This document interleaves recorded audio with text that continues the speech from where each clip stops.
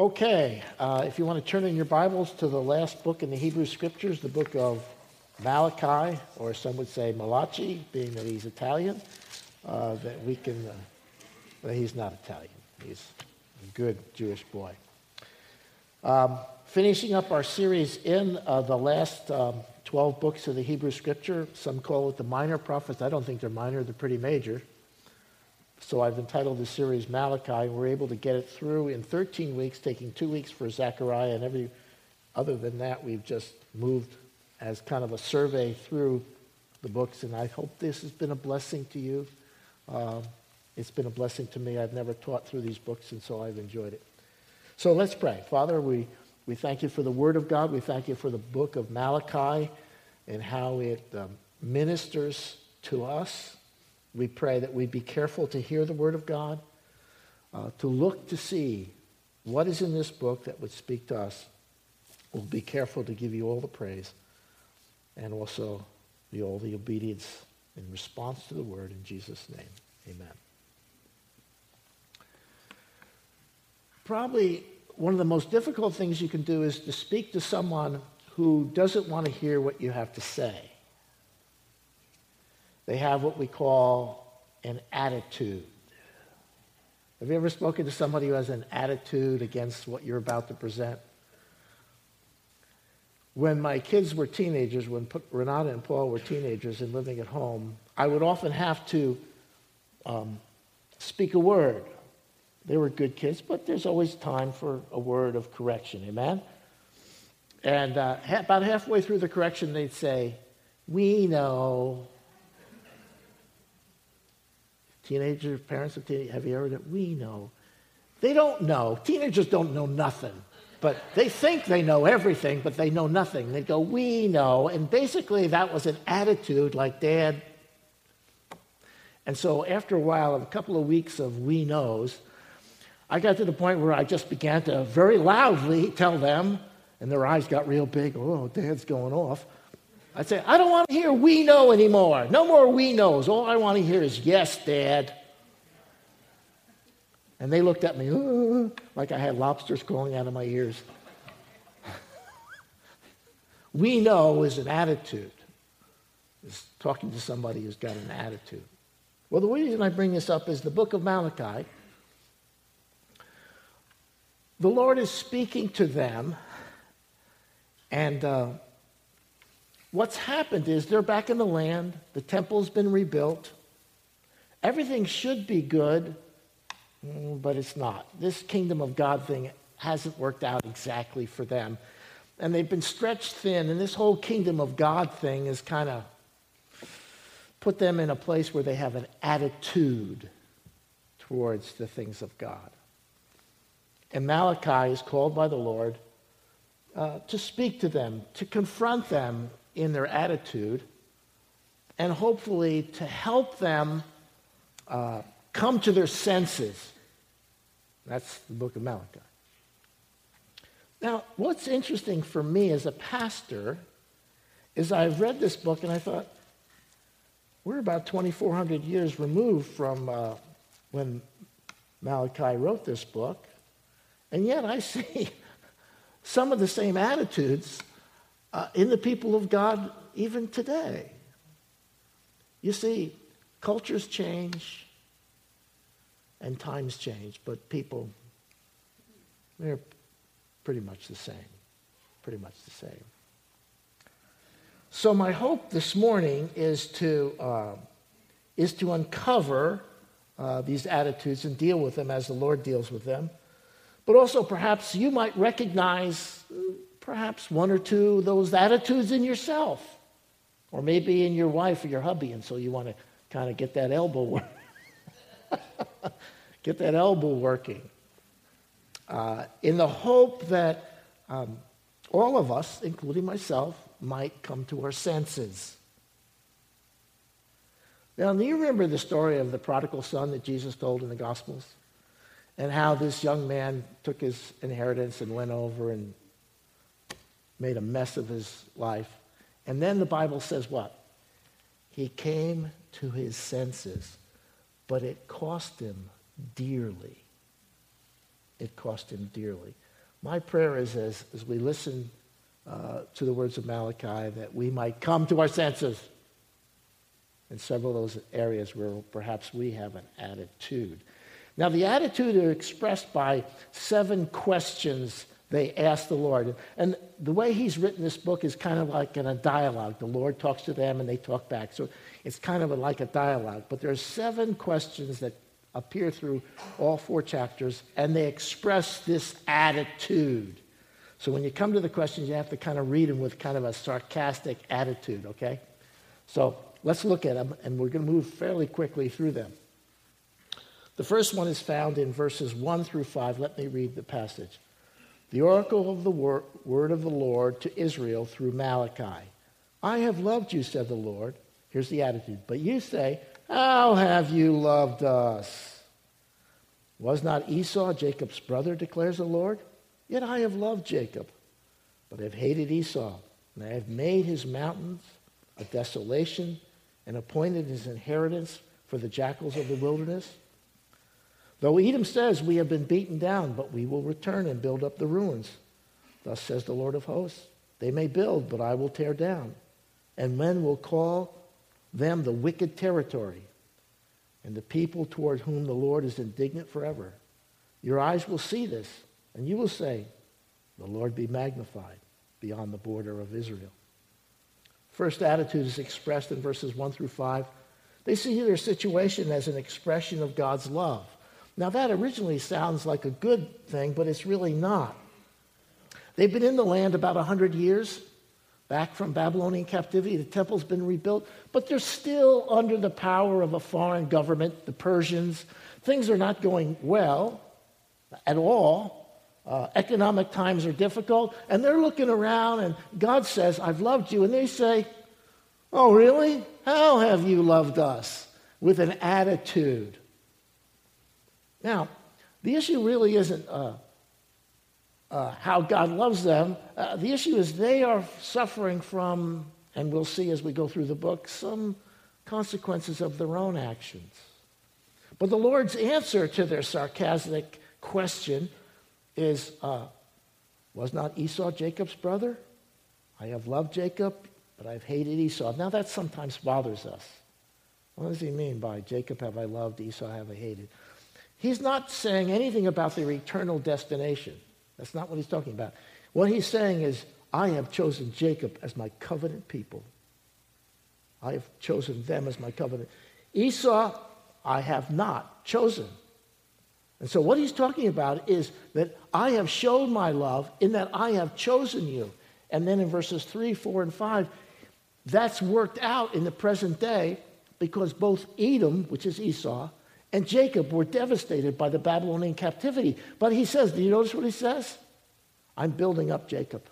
I'm restoring Israel. But Edom, they are done. They are done. Now, perhaps some of us here find ourselves this morning in a place where we're thinking, is this how you love me, God? Allowing maybe an economic situation, perhaps a personal situation, perhaps a health situation. So you love me this way? Is this it? And what we have to understand is that our condition, whether it be economic, political, whatever it is not necessarily an expression of God's love. What is the fullest expression of God's love? To you, to me, is the covenant that he has made with us through Jesus Christ. Now, a couple of months ago, I had a young man come up to me after the end of the service, and he had made a kind of a mess of his life, much like a prodigal. And he was suffering a whole bunch of consequences.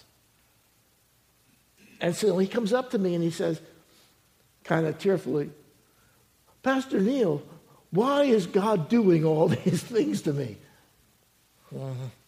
I gently told him in the gentle way that I could that it really wasn't God doing these things, but he had made a lot of foolish, stupid decisions in the last couple of months, and he was reaping the consequences of his action.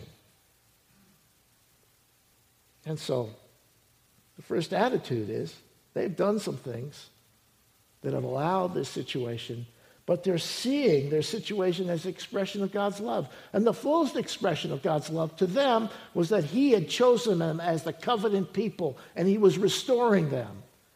And that's the same for us. It's not necessarily how our situation is not a measure of God's love. Many times the reason we're going through something is because we've made some foolish decisions. Amen? Many times it's because God is testing us to purify us and to make us more like Jesus. So the first attitude is they see their situation as an expression of God's love. Let's look further, beginning in verse 6 of chapter 1. A son honors his father, a servant his master. Then if I am father, where is my honor? And if I am master, where is my respect? Says the Lord of hosts. O priests who despise my name. Here comes the attitude. But you say, how have we despised your name? You are presenting defiled food on my altar. But you say, here it is again, how have we defiled you? In that you say the table of the Lord is to be despised. But when you present the blind for sacrifice, is it not evil? And when you present the lame and sick, is it not evil? Why not offer it to your governor? Would he be pleased with you? Or would he receive you kindly, says the Lord of hosts? But now, will you not entreat God's favor that he may be gracious to us? With such an offering on your part, will he receive any of you kindly, says the Lord of hosts? Oh, that there were one among you who would shut the gates, that you might not uselessly kindle fire on my altar. I'm not pleased with you, says the Lord of hosts, nor will I accept an offering from you. From the rising of the sun to the setting, my name will be great among the nations. And in every place, incense is going to be offered to my name, and a grain offering that's pure for my name will be great among the nations, says the Lord of hosts. But you're profaning it in that you say the table of the Lord is defiled. As for its food is to be despised. You also say, my, how tiresome it is. And you disdainfully sniff at it, says the Lord of hosts. You bring what is taken by robbery, what is lame or sick, so that you bring the offering. Should I receive that from your hand, says the Lord? But cursed be the swindler who has a male in his flock and vows it, but sacrifices a blemished animal to the Lord. For I am a great king, says the Lord of hosts, and my name is feared among all the nations. The second attitude expressed by those questions, how have we despised your name, is they were allowing selfishness to defile the things of God. They're allowing selfishness to defile the things of God. What was the issue? Well, it's very evident.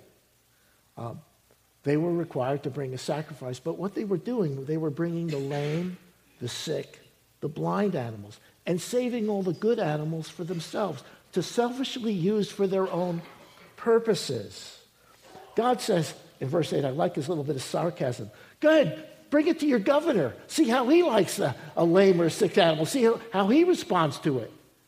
And then he goes on, he says, oh, that there was somebody that shut the gates because I don't even want anything to do with that. You don't even want it, so you figure, well, just give it to the Lord. Hey, there it is. I don't even want anything to do with that kind of offering. Now, most mature Christians will know that if there's something going to be done for the Lord in a really beautiful way, you know what it is? It's going to cost you something. If you're going to do anything that's of any worth for the Lord, many times it's going to cost you in time and effort or however you want to say it. Doesn't come easy. A few years ago, many years ago, as a matter of fact, when I was first pastor, after Jimmy had gone to the Philippines, the market for electronic keyboards was just coming in. There was a lot of brand new stuff on the electric keyboards. And so I would get calls, several times I got calls, from people who wanted to donate their old organs or their pianos to the church. And some of the people, they didn't even know me. They just said, I got this old organ. You want to, can I give it to you, Pastor? Can you come and pick it up at my house? And they get all kind of huffy because I didn't want them. Now, I didn't say this, but I was tempted to say this. I was tempted to say, folks, how about you giving me that to the church, that new electric keyboard that you're thinking of buying, and you keep your old organ or your piano. I didn't say that. Their attitude was they're allowing their own selfishness to defile the things of God. Okay. Let's look at the third attitude, found in chapter 2, beginning in verse 10. Chapter 2:10. Third one. Do we not all have one Father? Has not one God created us? Why do we deal treacherously each against his brother, so as to profane the covenant of our fathers? Judah has dealt treacherously, and abomination has been committed in Israel and in Jerusalem. For Judah has profaned the sanctuary of the Lord, which he loves, and has married the daughter of a foreign god. As for the man who does this, may the Lord cut off from the tents of Jacob everyone who awakes and answers, who presents an offering to the Lord of hosts. This is another thing you do. You cover the altar of the Lord with tears, with weeping and groaning, because he no longer regards the offering or accepts it with favor from your hand. Yet you say, for what reason? There's the attitude. For what reason aren't you receiving my offering? Because the Lord has been a witness between you against the wife of your youth, against whom you have dealt treacherously, though she is your companion and your wife by covenant. But not one has done so who has a remnant of the Spirit. And what did that one do while he was seeking a godly offspring? Take heed then to your spirit, and let no one deal treacherously against the wife of your youth. For I hate divorce, says the Lord God of Israel, and him who covers his garment with wrong, says the Lord of hosts. So take heed to your spirit, that you do not deal treacherously. Third attitude is they would not accept the consequences of their disobedience. They would not accept the consequences of their disobedience. What was going on here? Here's what's happening. They were divorcing their Jewish young wives, the wife they had married in their youth, and they were divorcing them and going and marrying pagan women. Implied there. And so they come to the altar of God, and it's evident that he's not accepting their offering, and they're crying out, what's the matter? Why aren't you accepting me? They thought they could live in sin and go directly against the word of God and then not have any consequences. What's the matter? What's going on? And they have this attitude.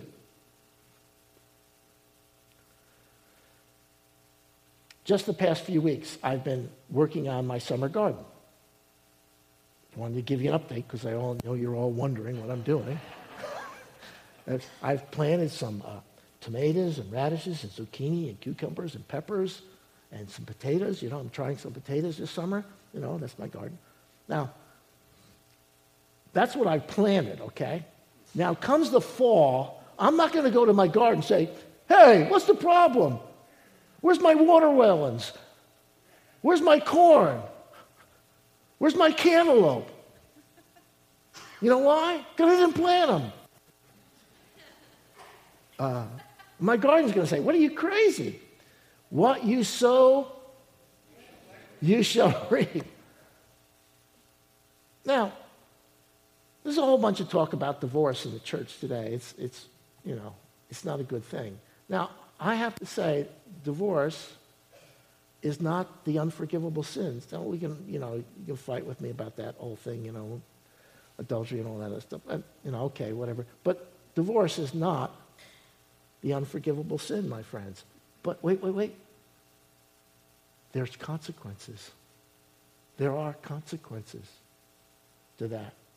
Now, does the Lord love you? Of course he does. Does he forgive you? Of course he does. If you repent, the blood of Jesus Christ, what? Cleanses us from all sin. However, my friends, don't think that you can disobey the word of God and then just go, well, everything's fine. I just want to move on with my life. That's right, but there's always consequences.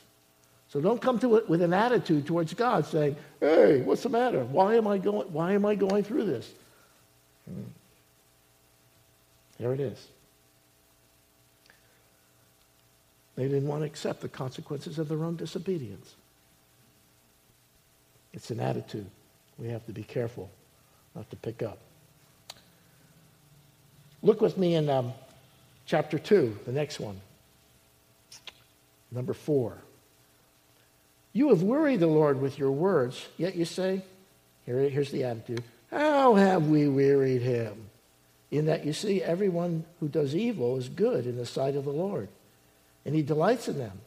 Or, here's another attitude, where is the God of justice? Behold, I'm going to send my messenger. This is the Lord's response. And he will clear the way before me. And the Lord who you seek will suddenly come to his temple. And the messenger of the covenant whom you delight, behold, he is coming, says the Lord of hosts. But who can endure the day of his coming? And who can stand when he appears? For he is like refiner's fire and like fuller's soap. And he will sit as a smelter and purify of silver. And he will purify the sons of Levi and refine them like gold and silver, so they may present to the Lord offerings in righteousness. Then the offering of Judah and Jerusalem will be pleasing to the Lord, as in the days of old, as in the former years. The fourth attitude is they were questioning the righteousness of the Lord. They were questioning the very righteousness of the Lord. They were wearying him, it says, because they were saying, where's the God of justice? They were watching the wicked, and there doesn't seem to be any justice, no judgment on them. And they're saying, hey, what's the deal? Now, could have been a couple of issues. Could have been, like today, we oftentimes, we struggle with the prosperity of the wicked, don't you? You see all your wicked friends, and they just seem to be getting better and better and winning all the battles, and thinking, hey, what's the deal here? And we want the judgment of God, and when do we want it? Now. That's what, get them, Lord, burn them. That's what we want. Well, wait. We just happen to forget how patient the Lord was with us in our dark days. How he, kindness which led to our repentance. Sometimes we forget that when we deserved no grace, he gave us grace. His what? Unmerited favor. Sometimes we forget that, don't we? We have an attitude.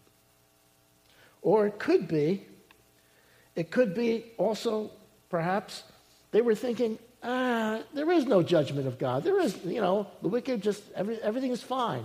This whole thing about the judgment of God is just an old wives' tale. Just go out and live your life and everything's fine. Could be that too. However, the Lord's answer, did you notice it in verses 1 through 4 of chapter 3? He says,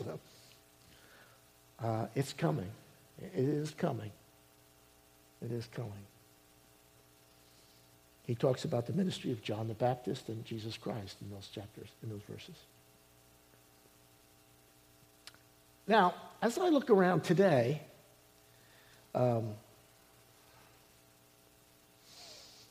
at what's going on in our country, let's just use our country. As we look around, it seems like the wicked are prospering, doesn't it?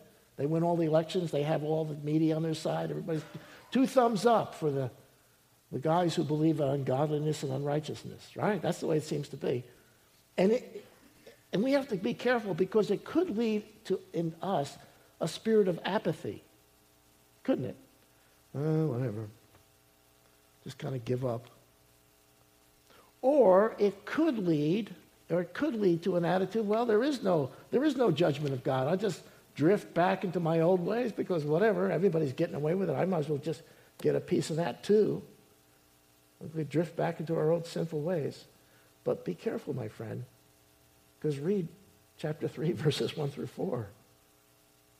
He's coming. And there will be an account. There will be an account.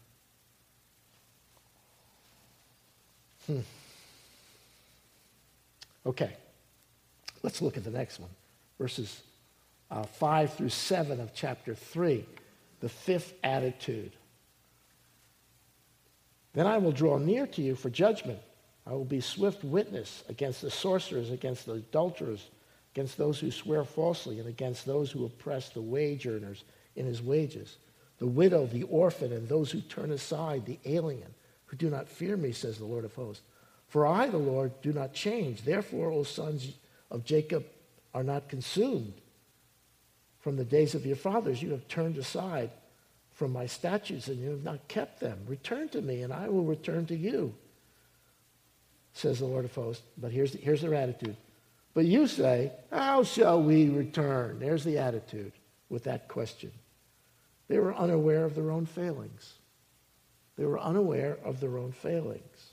They were saying, how shall we return? Return to what? We haven't left. We haven't done anything wrong. How should we return? Now, perhaps when we're talking to people about Christian faith, perhaps the most difficult person to talk to about the Christian faith is somebody who thinks they're what? Righteous. Be saved? Saved from what? I'm not lost. I never lost it. I'm not lost. I don't need to be saved. See, they think they're okay. And that's especially true for religious people. They might even go to church. I go to church.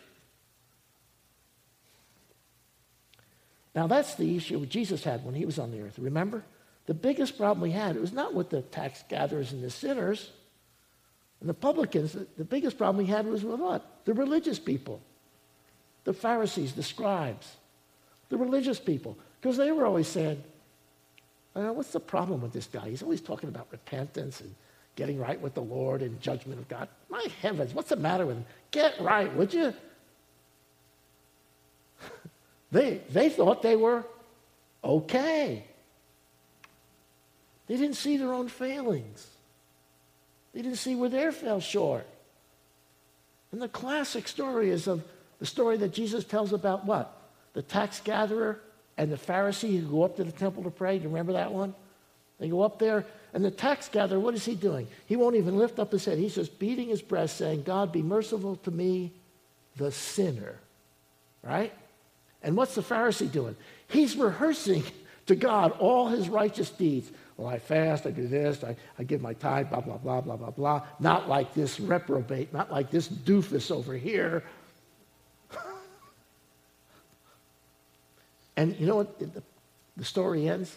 It says, Jesus says, and the tax gatherer went home justified. Why? Because he comes to the place where he says, I am the sinner. Where the Pharisee was spending all his time justifying himself. These guys were unaware. Return? What? Return? I don't have to. I've never left. Really? Really? Now, we have this tendency. Have you seen this tendency in yourself? Now, say, yes, Pastor Neil, I've seen this tendency in myself.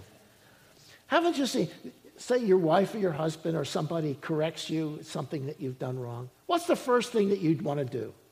You give an excuse, don't you? Well, you really don't understand why I did that. And you detail a very detailed explanation of how you were right and not wrong. Isn't that true? Yes, it is. Of course it's true. I cannot be the only one doing that in this room. Of course it's true. Why do we do that? What's the reason? Because if we'll accept that we have done wrong, what does that mean? It means we have to It means we have to We have to change. We have to change. Oh, no. Because we say, well, that's just the way we've always done. That's always the way I've always done it that way, right? That's what we say. Or we say, well, that's just the way I am. I'm just that way. It's in my genes. My father taught me, or, some other sort of excuse. Their attitude is, return? How should we return? We never left. They didn't see their own failings. They didn't see their own failings. Okay. Let's look at number Number 6, verses 8 through 12. How will a man rob God? Yet you are robbing me. Here's the attitude. But how have we robbed you? You hear the sarcasm. How have we robbed you? In tithes and offerings. You're cursed with a curse. For you're robbing me, the whole nation of you. Bring the whole tithe into the storehouse, so that there may be food in my house. And test me now in this, says the Lord of hosts, if I will not open for you the windows of heaven and pour out for you a blessing until it overflows. Then I will rebuke the devourer for you, so that it will not destroy the fruits of the ground. Nor will your vine in the field cast its grapes, says the Lord of hosts. All the nations will call you blessed, for you shall be a delightful land, says the Lord of hosts. The issue is here, they were ignoring their own responsibilities. They were ignoring their responsibilities. The Lord charges them with robbing God, and they respond, well, come on, how have we robbed you? How have they robbed? There was a percentage, 10% of their produce of the ground was to be brought into the temple to take care of the needs of those who were working in the temple. But since it was in their possession, they thought they had the right to do whatever they wanted with their goods, the fruit of their labor. So they figured, well, I can do whatever. But God confronts them, and he says, no, you don't understand. Even though it's in your possession, 10% of that belongs to me. So when you don't bring it into the temple, you don't provide, therefore you are robbing God. And how can you expect God's blessing on you when you're robbing God? And he goes on, he says, you're cursed because there's a devourer in the land. And what he's saying is, because you're not doing this, I've allowed a devourer in the land, so actually you're worse off than if you had given the percentage that was worthy, that really belonged to me, and you're robbing from me. He says, but test me now in this, and do your responsibility, and see if I don't open the windows of heaven. That's what's going on there. Now, so they were ignoring their own responsibilities. Now, there's a lot of talk about this particular passage. This might be in the pastor's Bible. This is the passage that gets, the pages are most worn because he's always turning to this passage about tithing. And people will say to me, well, Pastor Neil, now come on, this is Old Testament. This is Old Covenant stuff. And I have to say, if you're an expositor of the Bible, you'd have to say, well, yeah, it is Old Testament. It is. And so what does the Bible have to say about that? Well, if you go to the New Testament, probably the clearest passage, the most passage that has the most concerning giving is found in 2 Corinthians. 2 Corinthians chapter 8 and 9. Go home and read it. 2 Corinthians chapters 8 and 9. But here, just let me focus in on 2 verses in chapter 9. This kind of sums it up. Now this I say, he who sows sparingly will reap sparingly, and he who sows bountifully will also reap bountifully. There's the principle right there. But then he goes on, Paul writes, each one must do as he has purposed in his heart. From a cheerful heart. What that means is that your giving comes from a result of you recognizing how good God has been to you. And you purpose in your own heart what you should give. That's the New Testament principle. Now notice what he says. Not grudgingly, which means, all right, Pastor, I'll give. Okay, here it is. Not grudgingly, nor under compulsion. Under compulsion means, if you don't tithe, you're going to hell. You're not even a Christian. Neither of those. Okay? Not grudgingly, not under compulsion, but as a response from a cheerful heart because you realize how good God has been to you. Okay. You're saying, okay, well, Pastor Neil, but how much and how does it work? Well, here, let me explain something to you. The Bible says that all Scripture, all, what does all mean? All means all, and that's all means. It means all Scripture is inspired by God and is profitable for what? Teaching, for proof, for correcting in righteousness. Is that what the Bible says? Now, maybe, let me make this suggestion. Maybe you ought to take in the whole counsel of God and let the whole counsel of God speak to your own wicked heart. That's what I'll do with that. They were ignoring their own responsibilities. Let the Scriptures speak to you, and let your giving be a response to the goodness that God has shown you. Okay, let's look at number 7, beginning in verse 13. The seventh attitude. Your words have been arrogant against me, says the Lord. Here's the attitude. Here's the question. Yet you say, what have we spoken against you? With sarcasm. You have said it's vain to serve God. And what profit is it that we have kept his charge and that we have walked in mourning before the Lord of hosts? So now we call the arrogant blessed. Not only are the doers of wickedness built up, but they all test God and escape. Then the Lord responds. Then those who feared the Lord spoke to one another, and the Lord gave attention and heard it, and a book of remembrance was written before him for those who fear the Lord and who esteem his name. They will be mine, says the Lord of hosts. On that day I will prepare my own possession, and I will spare them as a man spares his own son who serves him. So you will again distinguish between the righteous and the wicked, between the one who serves God and the one who does not serve him.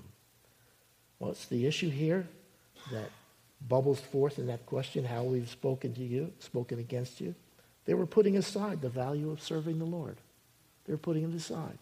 They were saying, well, if we serve the Lord or if we not serve the Lord, we would have just been as well off if we had or if we had. It doesn't make any difference. They were thinking, well, it doesn't make any difference. See what it says here? What profit is it that we have kept his charge? Doesn't mean anything. Now, notice verses 16 through 18. He says, the Lord says, especially verse 18, he says, there will be an accounting. So you will again distinguish between the righteous and the wicked, between the one who serves God and the one who does not serve him. They were saying, they were looking around and everybody kind of doing whatever they wanted, and they're thinking, it doesn't pay to serve the Lord. It doesn't pay to serve in ministry. And it might seem that way to their own minds, their own perceptions. But God comes back and he says there is going to be an accounting. Now, if you look in the Bible, towards the end of the book of Revelation, it says what? It says the books will be opened and the people will be judged by what they've done. Ooh. In the writing of Paul in Corinthians, he says that all the believers will go before the bema of judgment. And we will be judged based on what we've done with Jesus Christ. The knowledge that we have. We'll be held accountable. And rewards will be given based on what we do. The Bible talks about an accounting. Now, in our own hearts, it might seem like, well, doesn't make any difference whether you serve the Lord or not. Now, don't be so foolish, my friends. I think many Christians miss out on an important part of what it means to be a believer, because oftentimes they have this attitude, well, it doesn't make any difference what I do. I don't have to serve the Lord. And some people might say, well, Pastor Neil, I can't believe that you said that. I can say a lot of times in a local assembly, only 20 to 30% of people are really involved in ministry. Maybe a little bit more, maybe a little bit less. And some might say, well, Pastor Neil, I'm really kind of offended that you said that, because, I serve the Lord in my neighborhood, at work, in my family, and just because I'm not involved here in the church, how dare you say that I'm not serving the Lord? Some might say that. Okay, you can say that. Some also might say, well, Pastor Neil, things are really tough, and I spend all my time just meeting the needs of my family. And there's not much time left in the week to come down here and help at the church. Well, you can say that. Others might say, well, I just don't know my gift. As soon as I get my gift together, Pastor Neil, then I'll be down. Don't expect a call right away. And you can say that, but let me tell you what the Bible says. The Bible says you can all of us can fool each other. You can fool your pastor, and you can paint a really rosy picture. But listen carefully, my friends. The Lord knows your heart. The Lord knows what you're doing. And you're going to have to answer, not to me. It has nothing to do with me or any of the leaders here. It has to do with the Lord. You're going to have to answer to the Lord in what you've done with your faith and how you used it.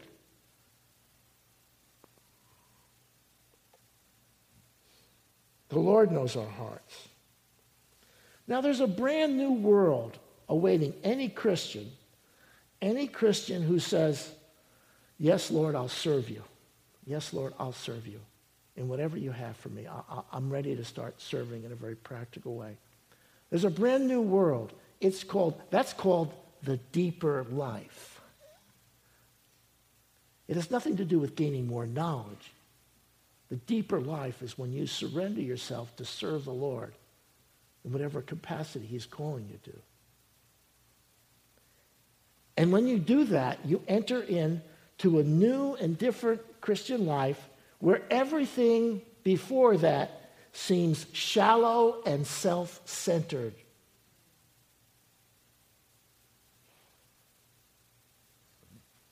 As a pastor, I watch a lot of people who are like sheep without a shepherd. And the reason they're that way is because we don't have people who are willing to say, yes, Lord, I'll serve in this capacity. And when you begin to do that, and you see the Holy Spirit use your words and your actions and your attitude, touch people's lives and watch people turned around because of what you did in the power of the Spirit, it's a whole brand new life. It's a brand new life. And so we have ministries, the pro-life ministry, we have the grade school kids and the nursery. We have to constantly be begging people to teach their own kids, people who attend our church, whose kids are not being taught because Heidi even sometimes has to teach a class. She's in charge of the whole children's ministry, but she's in there teaching a class because she can't get adults who will be responsible enough to say, I'm going to serve the Lord. I'm going to minister to the children in our church. And there's many other areas. There's a whole bunch of areas. And I'll say to you, and I'm not berating you, I'm just saying, you don't have to answer, you don't need to say anything to me. I'm telling you that I and you are going to have to answer to the Lord with what you did, with the faith that you have. That's what's going on here. Okay. It's getting real quiet in the church. Look at chapter 4. He closes. Look how he closes. This is conclusion. I am concluding. For behold, the day is coming, burning like a furnace, and all the arrogant and every evildoer will be chaff. And the day is coming, will set them ablaze, says the Lord of hosts, so they will leave neither a branch or a root. But for you who fear my name, the Son of Righteousness will rise with healing in its wings, and you will go forth and skip about like calves from a stall. You will tread down the wicked, for they will be ashes under the soles of your feet on the day which I am preparing, says the Lord of hosts. Remember the law of Moses, my servant, even the statutes and ordinances which I commanded him in Horeb for all Israel. Behold, I am going to send you Elijah the prophet before the coming of the great and terrible day of the Lord. He will restore the hearts of the father to the children and the hearts of the children to the father, so that I will not come and smite the land with a curse. And so ends the Hebrew Scriptures. Now, did you notice, isn't this interesting? The New Testament closes with Jesus writing 7 words of encouragement to the New Testament church. You see that? Now, some people say there were 7 real churches that he wrote those letters to. Some people say they represent the kingdom ages. Well, I'm not so sure about that, but that's interesting. But it also represents times in every church age there were specific problems, and the Lord wrote 7 words of encouragement to close the New Testament. And then what does he close with? the second coming of Jesus. That's how the New Testament closes. Guess what? Look at this. In the last book in the English Bible, in the Hebrew Scriptures, what do we have? 7 words of encouragement. And then what does he do? He closes with the second coming of Christ. Oh. May our attitudes reflect that we truly do believe in that second coming. Do you believe? Do you believe? Yes, I believe. Oh, I pray that each of us will not be ashamed on that day and how we responded to this truth that God presents, both closing of the Hebrew Scriptures and the closing of the New Testament Scriptures. In Jesus' name, let's pray. Lord, we're so thankful for Malachi. We're so thankful for the Hebrew Scriptures, the passages that we've been reading these last 13 weeks that have spoken over and over again about the soon coming of Jesus, but also of our responsibilities as believers before that day. And Lord, we know that we're not saved by works, by what we do. We're saved by our simple faith and trusting in the Word of God. And the Word of God proclaims that Jesus Christ died for our sins and was raised on the third day. And we believe that. And we put our faith and trust in that. And yet, Lord, we know that also if any man be in Christ, he is a new creation.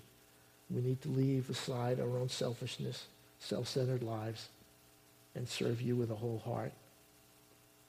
May that message permeate each one of us.